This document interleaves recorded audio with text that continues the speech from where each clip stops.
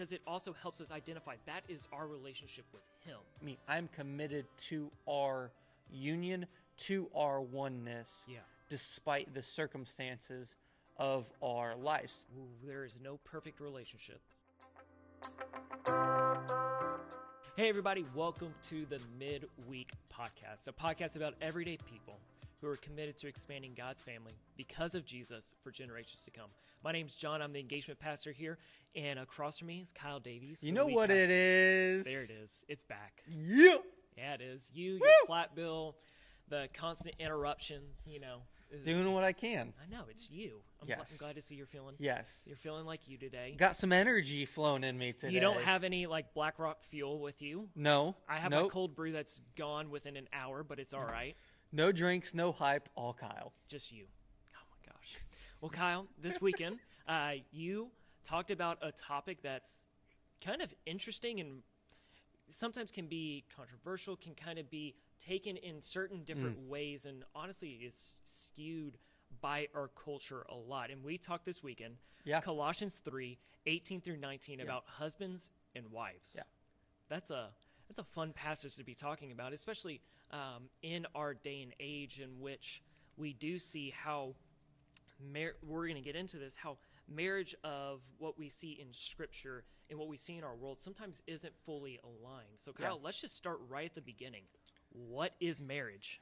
Yeah, that's a good question. And because we define this in different ways, and let me just throw out a couple different definitions. One definition of marriage is the emotional and legal commitment of two people to share emotional, physical intimacy, various tasks, and economic resources. And so that is a broad definition, covers a lot of different aspects of relationships and marriage, but there's one glaring piece missing within that definition. Okay. It does not account for the spiritual.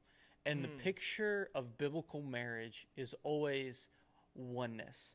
It's this covenantal commitment to each other. It's this oath, this agreement to say, I will have this commitment to you for better or for worse. Sometimes that we hear it, people saying about, in sickness and health, the things that people say in their vows during the marriage ceremony that says, this is how I will act in many ways, no matter how you respond or treat me. I'm committed to our union, to our oneness, despite the circumstances of our lives. Yeah. And primarily, you're making that not just with the other person, but also with God in a Christian marriage. Yes. And so there's an agreement, not just with the other person, but with God. And I think as we look at marriage and defining marriage, if we are going to rightly understand that God is the creator of the universe and we should be obedient to God's design,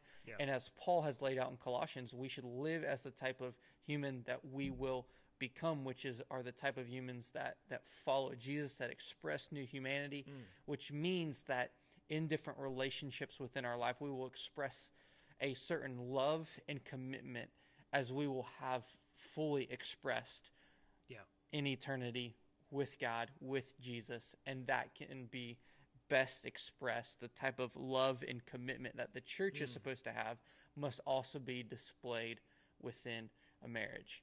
Yeah. And so, John, I know that we look at marriage in this way. I tried to define it as both oneness, there's a spiritual component, but there's also that emotional and legal commitment. Yeah. There's that physical intimacy, there's shared tasks and economic resources. There's tax benefits. Yeah, I was going to say, in our culture, there's tax benefits. So for those people who are part of our church and who might be watching that aren't married, why would a conversation on marriage be both useful for them and also just good information? How does that help them navigate marriage for people who aspire to get married, for people who or their marriage has ended, they're on the other, whether it's widowed or divorced, or for someone who might never be married? Why does teaching and a conversation on marriage help those who aren't married? Yeah. I think one of the main things to take into account with this is that marriage is often used throughout Scripture as a symbol of Jesus in his relationship to the church, God's relationship in us. Okay. And often we see that as a covenantal relationship, Okay. which often gets illustrated through marriage. You hear Okay. the bride and bridegroom in some of that illustration. I think that's good for us to understand and look into Scripture, into what a healthy and spiritual relationship, marriage, is supposed to look like, what God calls us to in that, because it also helps us identify that is our relationship with him. Okay. And so when we look at worldly relationships, we have to, one, identify that there is no perfect marriage on earth. Yeah. There is no husband and wife that have everything figured out, walking in perfect unity.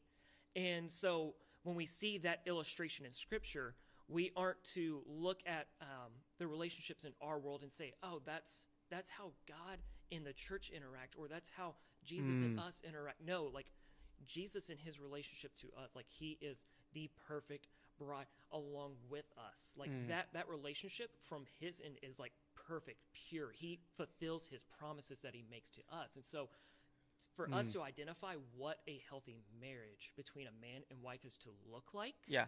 I think that is one good thing for us. Even those of us who, well, not myself anymore because I just got married a couple months ago. I keep having to change that language because it's still. Well, I think that's a good point to point out is there's a learning curve associated with the relationship, and so that just to pause there for a second, John, what has been some of the learning curve? Ruth and I, we've been married 7 years, going on 8 years. We've got 3 kids, but you and Hannah, freshly married, what's been some of that learning curve, and how does that translate again to people who aren't married and their one interaction with God and their interaction with the church? Man, I think one of the biggest things you learn is patience. Okay. And I say that because when you are married, you finally live together all the time, which means you go to bed, you wake up together, you eat meals, you relax together. Like you are in a house 24/7 together. Especially in this season. Oh yeah, especially in this season. Like there was 2 weeks in which Hannah didn't work, and we were in the house together all the time, and I'm still trying to do work, and like we're in a smaller apartment, so like I'm sitting here working at a dining table and she's like on the couch, and like we're trying to like, how do you have a healthy like work ethic of life and continuing to do stuff? Even for us, it's how do we process stuff. Like me and Hannah have very different personalities. For those of you who know us, you will begin to realize we are almost the exact opposite on everything. How we process, how we interact with others, the way, like just everything in which we do, and internally how we do stuff is different. I'm an external processor to 1,000th degree. I love to sit there and go, okay, like I just took in this information. Let me talk about it with somebody. Okay. And Hannah is not that in every bit. And that's nothing against her. The way in which she takes in information and works through stuff is she has to internally work through it herself. Okay. She has to ask herself questions and kind of sit and meditate on it for a while. And she can't give me an answer immediately. And it's not anything against like how she does it. It's how she processes. And it's a good thing. Sometimes I need to be a little bit more of that even in myself. And so it's understanding that in herself, and that I can't set unfair expectations on her. I can't expect her to process something with me immediately. When we watch a TV show, we've been watching Avatar: The Last Airbender. We just finished last night, and it's a little bit heart-wrenching because it's like, oh, it's over. But even for us... I finished it a couple of weeks ago, man. Dude, we watched it in about 2-3 weeks. It was fantastic. It was a good thing for us to do. But it's even like, we'll finish an episode, and I'm like, oh, Hannah, what'd you think about this? And she's like, I can't talk about it like right now. She goes, I got to think about it and chew on it. And so even little things like that, like I can't poke her because I want to sit there and talk about the episode. What's going to happen? What's your theory and stuff? And that's not her. Yeah. And I have to understand that and not push her to some of that, because then it might lead her to some frustration or like anxiety because she feels like she has to say something because I'm setting an unfair expectation on her. Even in how we interact and do, like you talked about different tasks around the house. Yeah. Like for us, I can't expect her to do everything. One, that's unfair because she works. She works as well along with me. And so like we both like work full-time jobs. We do stuff. And so for us, like doing stuff around the house is a shared task. She very much enjoys doing laundry. I hate folding laundry. I'll put stuff in the washer and she lovingly is like, I don't mind to fold them. I'm like, oh, thank you. But she hates to do the dishes. So I'll do the dishes, load the dishwasher, hand wash things. And so like you have to find the balance of like where can we act and conquer this together? Like doing life together means we are doing things in shared community. I'm going to take her strengths and push her to do it, but where she has weakness and I have strength, I'm going to pick up the slack there. So I think that translates in a couple ways to the church for those who aren't married or aspire to be or are single and are coming off of a marriage. Is I hear you talk about shared responsibility. Yeah. I hear you talk about boundaries that were once like at arm's length have now been reduced because there's greater intimacy. Yeah. And there's a constant reevaluation of both those boundaries and the balance and the shared responsibility. And so as I hear you process that, where I see that translates in the church is we are undergoing that both individually and collectively in our relationships with Jesus. We will have a level of shared responsibility to fulfill what Jesus is asking us to do. We will execute and we will lean on each other's gifts, skills, and abilities to execute the vision that Jesus has called us to. And just because you're not married in terms of with another person, your relationship and function in the church can, one, help other marriages function in a healthy biblical way, but two, as that's expressed within a church, like the church is the bride of Christ, back to your point, which means that collectively it doesn't make marriage something better or worse. It just says what we have to do is be faithful to Jesus collectively, and we will constantly look at our intimacy with him. We will constantly look at our boundaries with him and with others in a way to best express followership of him. And there's that unity that's present to accomplish a goal. And if I was to go back and probably revise a level of my definition of marriage, that's the one thing that I always encourage couples to do in premarital counseling is have a shared vision.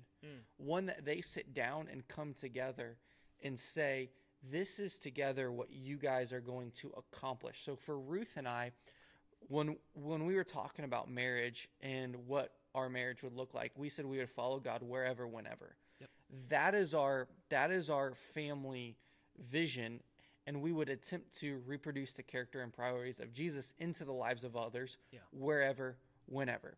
Which that changes the how and do things. It led us clear across the country to start Generations Church. So one of the things is I always encourage couples to do is to and specifically in premarital counseling, is say what is your shared joint vision that you are going to accomplish. Again, that's transferable to the church. We have people from all different backgrounds, walks of life. You mentioned you and Hannah are different personalities. What brings you together? Shared vision and a unity around Jesus.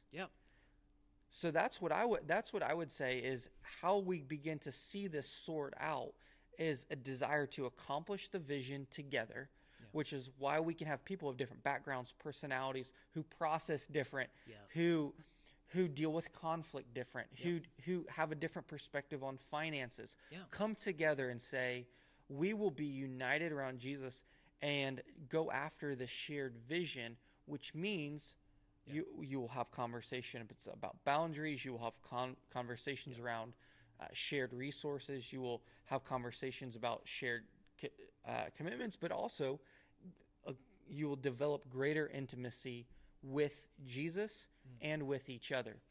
And so if you are someone who is single and you are watching this, whether you aspire to be married or you have no desire to be married, know that you play a vital role within the church Yeah. as a covenant committed person to the vision of the church and unity around Jesus. And honestly, you have friends that are likely married or even aspire to be married, and you can serve as a reminder to them of to not view marriage in light of comparing it to someone else's marriage or comparing it to a marriage that's seen on TV, but say, guys, your marriage needs to be compared to the way the church and Jesus function with each other. Yes. And the way we see Jesus function is he gives himself up for the church, and the church is then to submit themselves to the lordship of Jesus and to execute the reproduction of character and priorities of him into the lives of individuals and the rest of the world. Yeah. And so we at Generation Church say we are a community of everyday people who are committed to expanding God's family together because of Jesus for generations to come. And so that's some of the how we come together in unity around Jesus and want to faithfully multiply those character and priorities of Jesus into the lives of others. Yeah. John, I think we've slightly described some of our next question, which we wanted to get to, which was, how is marriage a picture of the gospel? But the marriage being a picture of the gospel isn't just found as we talk about Jesus. We see throughout Scripture a God who is committed to his creation. Yes. That doesn't start in Jesus. That actually starts way before, back in the beginning, and it comes to fruition perfectly expressed in Jesus. So John, where might be a passage of Scripture that if we wanted to look at together, that we might go to see God's commitment to humanity? Yeah, so I almost, I'll give some specific scripture, but I think there's more of a storyline to be looking at. Okay. And we talk about this term covenant. Okay. Kyle, first off, what does that word mean? Covenant. Okay. What do you, come on. Yeah, I know, okay, I know okay. your Bible background. I know. How do you define covenant? So I would say covenant is a rugged commitment to the other despite the circumstances that they find themselves in. Yeah. And it's an agreement, it's formal, legal, relational, and spiritual. It's a commitment that goes beyond the circumstances. Yeah. So if we were to sum that up, commitment that goes beyond circumstances, that manifests itself relationally, economically, legally, and spiritually. Yeah, I like how you frame that up, because one of the biggest emphasis that we want to make is that we have a relational God. And we see God who comes to us and makes covenantal promises to us, to his people. And we see that specifically in Abraham. Okay. In Genesis, we see God goes to him and they make this covenantal relationship. There's 4 things that God promises Abraham. If you are faithful and you follow along with me, you are my people. If you trust in me as the one God, and you obey, he makes promises. Promise of land, of a great family, that he's going to bless those who bless him. He's going to curse those who curse him. That God is going to continue along with them. He is going to be faithful in this promise. Yeah. And it's this double-sided relationship that we're going to come together and we are going to agree on this. And it's funny because God does that with Abraham, and God tells Abraham that, and then Abraham's like, "Okay, God, I got you," and like he acts a certain way for a while, and then Abraham's like, tell me again, and God tells him a second time. But it's actually the third time in Genesis 15 verses 1 through 21. Go read this story. It is a fascinating story, but in a nutshell, God reiterates his promise to Abraham, and then Abraham asks for a sign, and God gives Abraham a sign of his commitment. And so first, God told Abraham to cut some animals in half. Afterward, he puts Abraham in a sleep and then talks to him about the future. And finally, God appears as a smoking fire and passes between the pieces of animals. Yeah. And this is so significant because the way covenant commitments in the ancient Near East were depicted was through this ceremony that God takes Abraham through. Yeah. But it's also fascinating because God doesn't ask Abraham to walk through the burning pieces. God walks through, or like pictures himself walking through these pieces. And so again, the pieces are laid out. They're laid out in an aisle, and it's like the picture is, may I be cut into pieces like these animals if I don't keep my promises, as I've stated in the agreement, which is the covenant. Yeah. And normally there were commitments made on both sides. But in Genesis 15, when you read that, God walks through the pieces that basically says, I will be cut to pieces if neither one of us keep the obligation.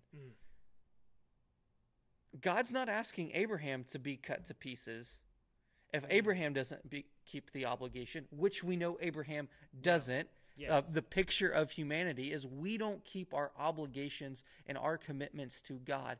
But God says, regardless of your commitment to me, I will be cut to pieces because of my commitment to you. Yeah. And God also says, I will be cut to pieces if I don't keep my commitment to you. And we know God throughout the Bible, he always fulfills his promises. Yeah. There's never a promise that goes unfulfilled.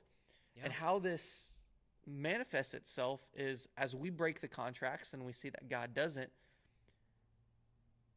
God is cut to pieces for us in Jesus, for those who don't keep their obligations and commitment to God. Yeah. And I think that's just so powerful for us as we even think of our relationship with God, and as we think of marriage being this picture of God's relationship ultimately with us. Yes. John, anything to add in that as you process what that story? Well, I even think one of the interesting things is that this covenant is what shapes and defines the rest of the Old Testament. We see a story of God's people struggling to keep up like their agreement, and yet a God who is still faithful in pursuing them, keeping his promises. You see us get to Moses, and we see the promise of a large family of generations of people. We see that fulfilled. You get later on to the David, to him becoming king. Like, they have the promised land. The family, the people of Israel, God's people, have the location. And we see God continue to bless them over this time. But it isn't until we get to Jesus that we see it fully encompassed, fully fulfilled in who Jesus is in that relationship. And it's so interesting that God continually just reminds his people. He says, remember back to the covenant. Remember back to the covenant. Yeah. And it's not necessarily for them of like, oh, I have to act a certain way, but for them to remember that God, he is telling them, I will be faithful. You are my people. I have chosen you. I will pursue you. I love you. I've willingly chose to enter into this relationship, even though you have distanced yourself from me, even though you walk away from me, you disobey me. I do not stop pursuing, and I will be faithful. And that's where I think it's important for us to understand when Paul frames up marriage, it's coming towards the end of the letter of the Colossians. He has gone at length to make sure that God's love, his grace, the mystery of Christ has been made known to the Colossian believers. Yes.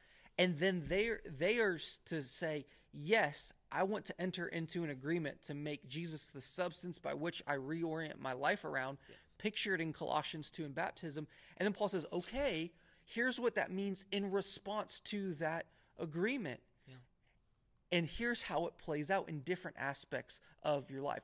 So marriage, in a spiritual sense, is supposed to point the watching world back to the love and commitment that we have to God and God has for us. Yep. And when we begin to frame up marriage in that way, we begin to have a different picture of it. We begin to talk differently about it. Yeah.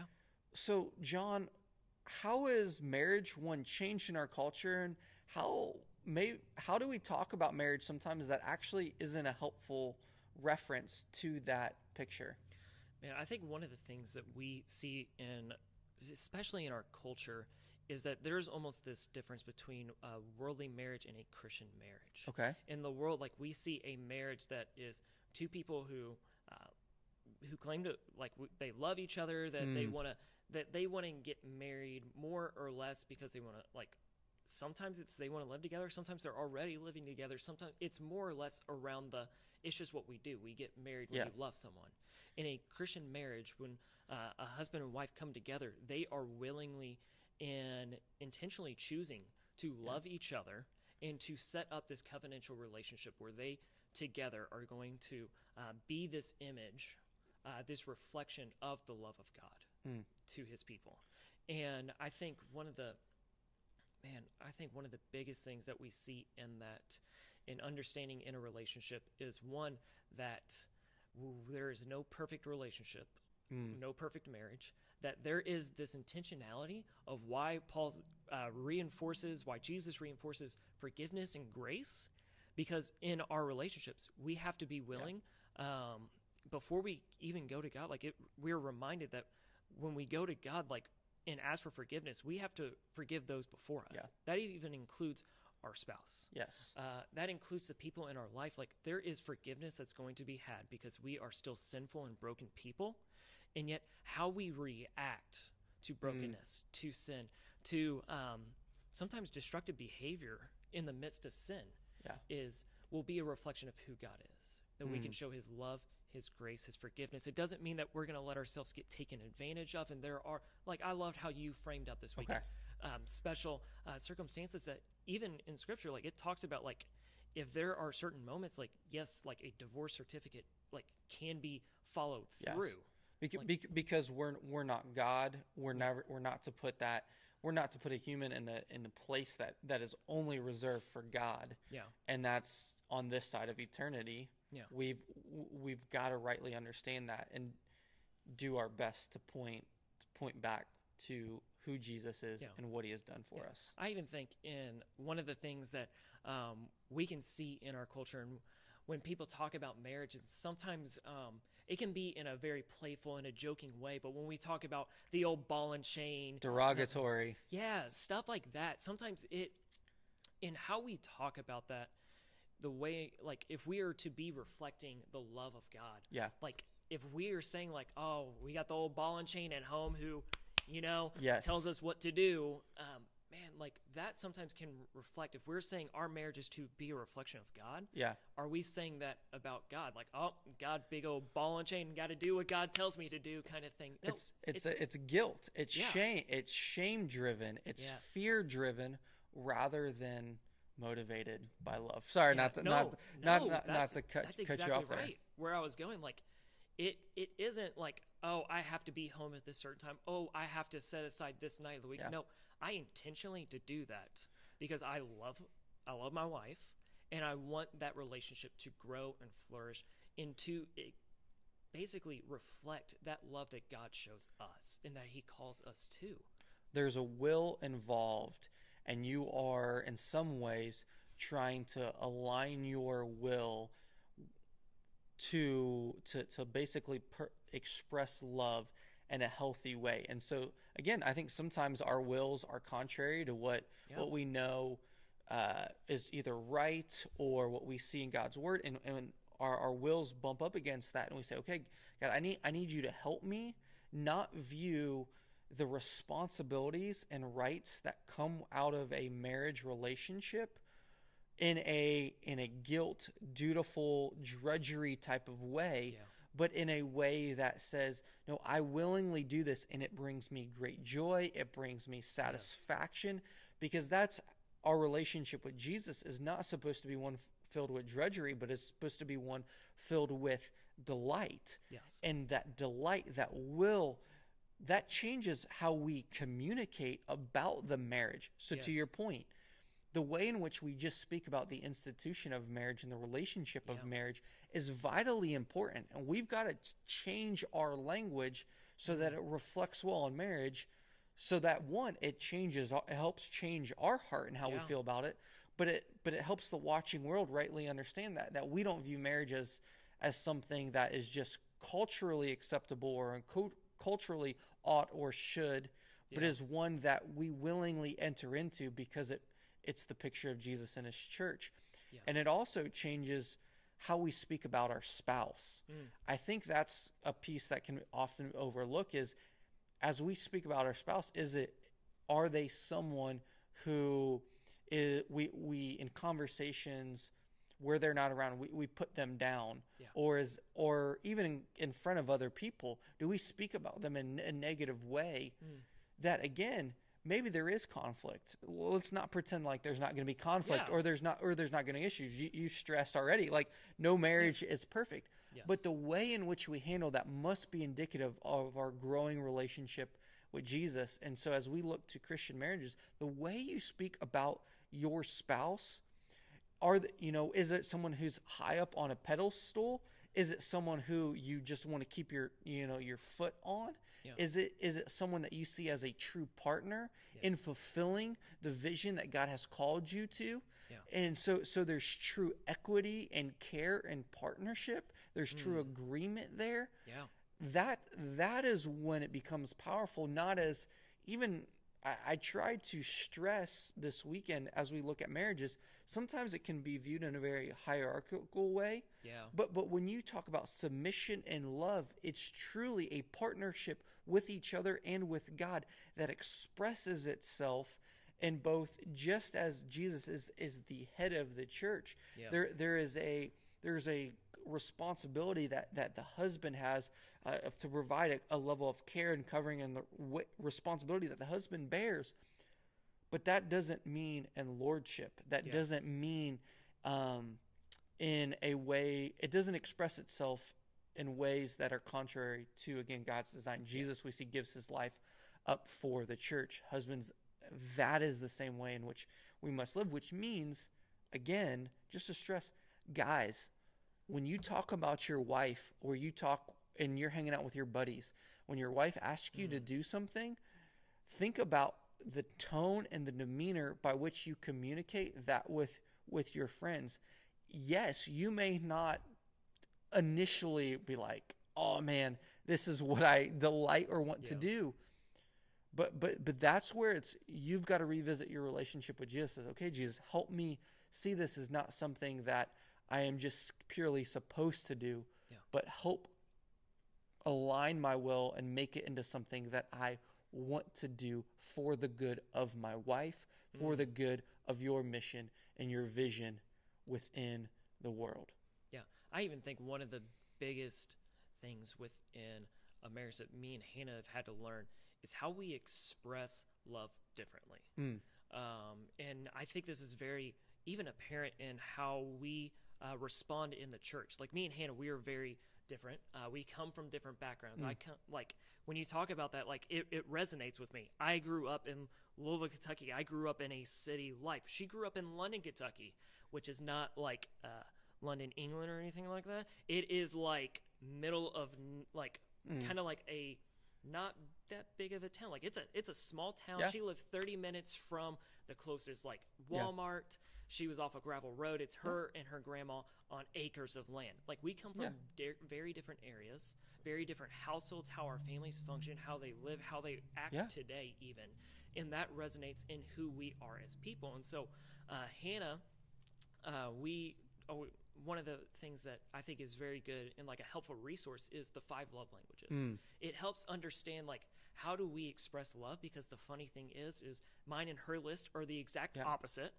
I express and enjoy love to be expressed to me through acts of service. And that's who I am. I am very much a go-getter, do what needs to get done kind of thing, where she is a words of affirmation. Through conversation and interaction with people. That's how she loves on people and cares for them, but that's how she loves to be cared for. For me, words of affirmation is my very last thing. It is not natural to me. It is not the easiest thing for me to come home and to tell her things. Rather, the way in which I show love is like, okay, I'll do the laundry for you. I'll do the dishes. I'll clean and organize the household. I'll even cook you dinner. Like, I will do these things. I will do these acts of service that I think is showing her how much I love and care for her, because I like in my heart, I'm doing that. But to her, it's like, oh, like that's nice. I love that. But I need like affirm to me that you love it. Like tell me that physically. And it's like, man, like for me, that's not natural and easy, and it's something that I've even had to, one, identify in myself and intentionally work and grow in that. And I think we even see that in the church, that there are areas in which we are really like apt to and easy to, like, maybe service is your thing, maybe prayer is your thing, maybe like there are certain aspects, like maybe you're really like in tune to like studying and doing stuff for your personal self,